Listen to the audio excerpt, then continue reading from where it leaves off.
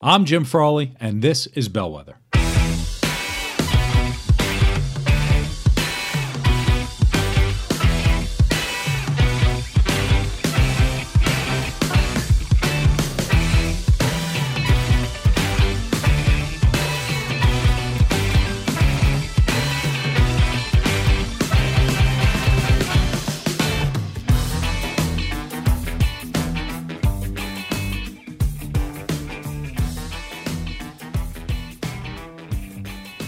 Welcome to Bellwether. Thank you for joining. Last episode, if you're binging this, last time I talked about presence. We chatted about presence and thinking about what people see in the moment when they're interacting with you. Okay, and it's a very important thing to think about. We normally don't. We get caught up in what we're presenting or what we're doing or listening to other people in a meeting. We never really think about what we're exuding as we sit there. What are we presenting to other people for them to pick up? And as I was talking through it and I was thinking about it, I said, you know what? Presence is just one aspect of a bigger picture. And more as we think about the way that the economy is going, we think about the way that the workplace is going, presence is a very important part of a bigger picture. And I hate the term personal brand, but that's what we're going to talk about today. I just think it's so kitschy, but it's important, right? And it's I can't think of a better one, so I guess I'll just use it. About this idea of personal brand and what does it mean? I have people contacting me all the time to work on their personal brand, whether it's an elevator pitch, whether it's, I just did it for a corporation for a group of new leaders. What is your personal brand? And how are you going to define your leadership style going forward? Personal branding is now something that's up to you. It used to be a brand, used to be limited to corporate.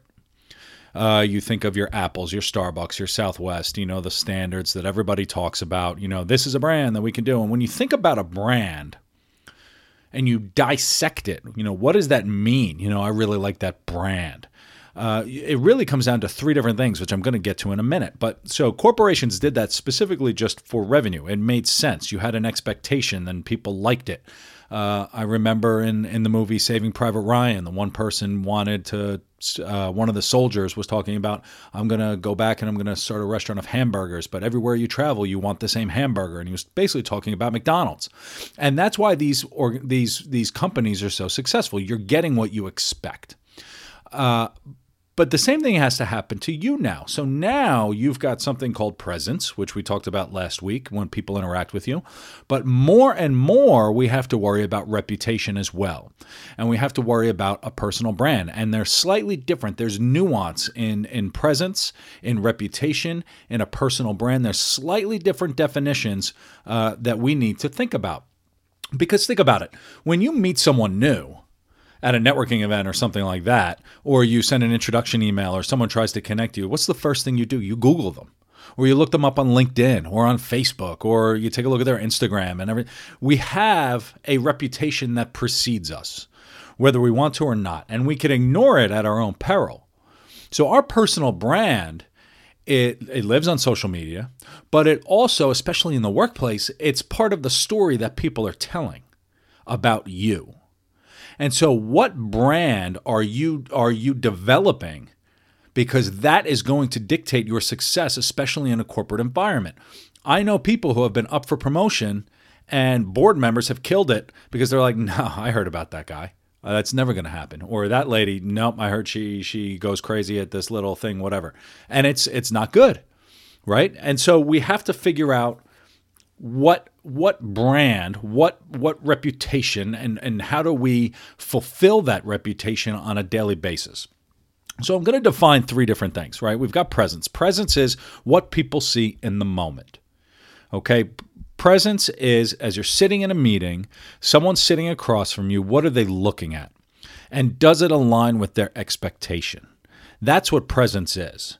Okay, it's gravitas, it's control, it's leadership, it's all of that stuff. It's what feelings are you evoking of other people when they sit across from you. That's presence. Reputation is what precedes you. And reputation it comes down to what other people believe before they meet you. Because oftentimes we already know first impressions dictate, everything 5 years down the road, 10 years down the road. We can't change really first impressions. It takes a lot of work to do that. Reputation makes that so much easier.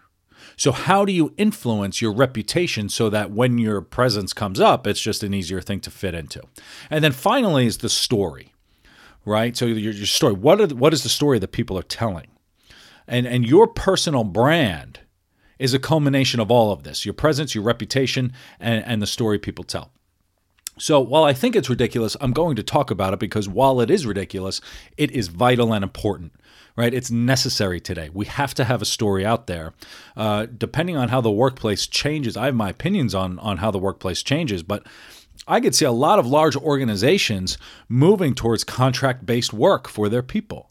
And your reputation, your personal brand is going to dictate what projects you get, what type of work you get. And that's going to ultimately define your success and your path and everything there. So it's a great exercise to go through, thinking about what you want other people to think. Okay? And it's not, changing who you are so to meet what other people think. It's how do you control what other people think? A little different there. So to work on your brand, there are 3 questions and 3 things to focus on. And what I'm going to bucket them in 3 buckets. 1 is character, 1 is commitment, and 1 is story. Okay, so the first question is character. Who are you, right? As a person, what are you bringing to the table, right? And it's the person that you want people to see. And I talk about this a lot, and this is a deep, heavy question. It's not really that simple. But what are your values? What are your motivations? What are your interests? Why do you prioritize certain things over others? What do you find important? Okay? Your character has to align with your brand. Otherwise, you're pretending to be something you aren't. So who you are as an individual, your character, your persona, the person you are, who you are from a value perspective and what other people see is a fundamental aspect of your personal brand. This is going to drive the decisions you make. So figuring out your character is step number 1. And that helps with your mental health. That helps with all this stuff about figuring out who you are as an individual. Number 2 is your commitment. And what I mean by that is, what can people expect when they interact with you? What is their experience when they interact with you? So going back to the brands we talked about before, Southwest and Apple and Starbucks, we'll use Starbucks. Starbucks, they've made a commitment. When you see a Starbucks logo, when you walk into a Starbucks, everything that you're going to get. You know exactly what to expect. You know it's going to be overpriced coffee. If you live in New York, you're going to be happy that they have a bathroom.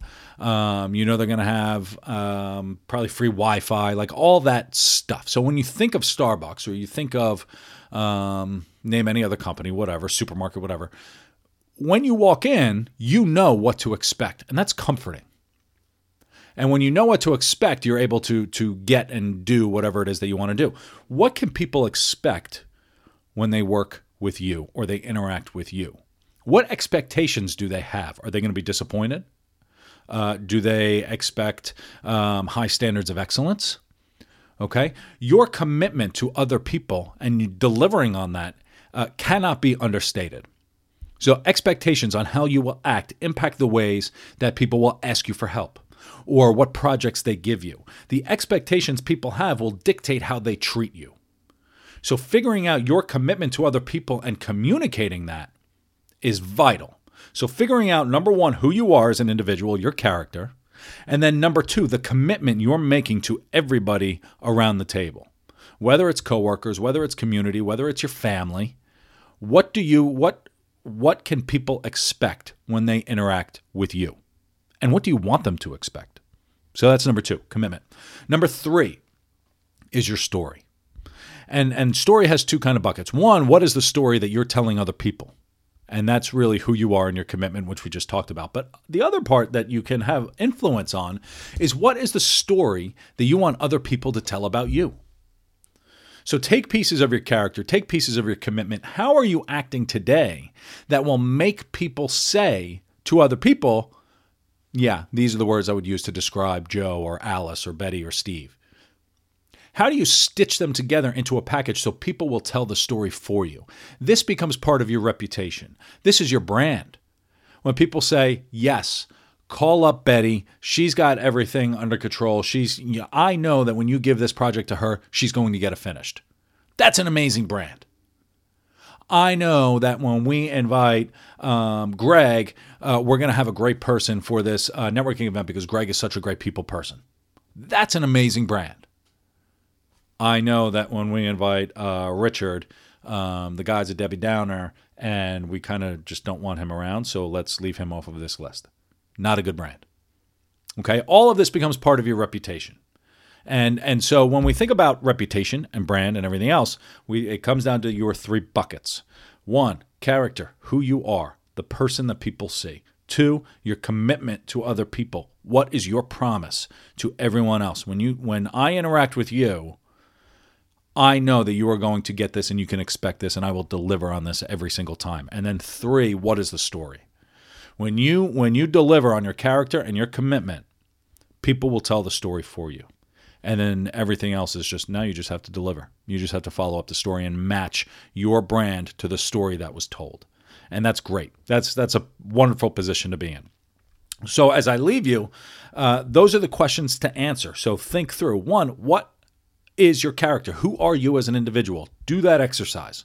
And the questions are on the website, bellwetherhub.com. Go on there. Ask yourself these questions. What do you want people to say about you? What is the commitment? What can people experience when they interact with you? It's going to pay dividends to pay attention to this stuff, especially with the way that the economy is going. We don't know where it's going to be in 6 months. We don't know what's going to happen.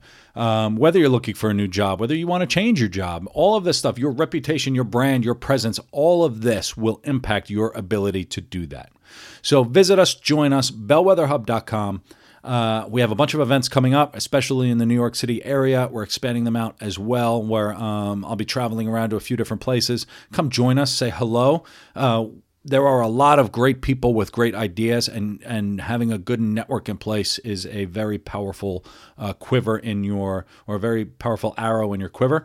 So build that network and come join us at an event. And with that, I will see you next time. Thank you for listening.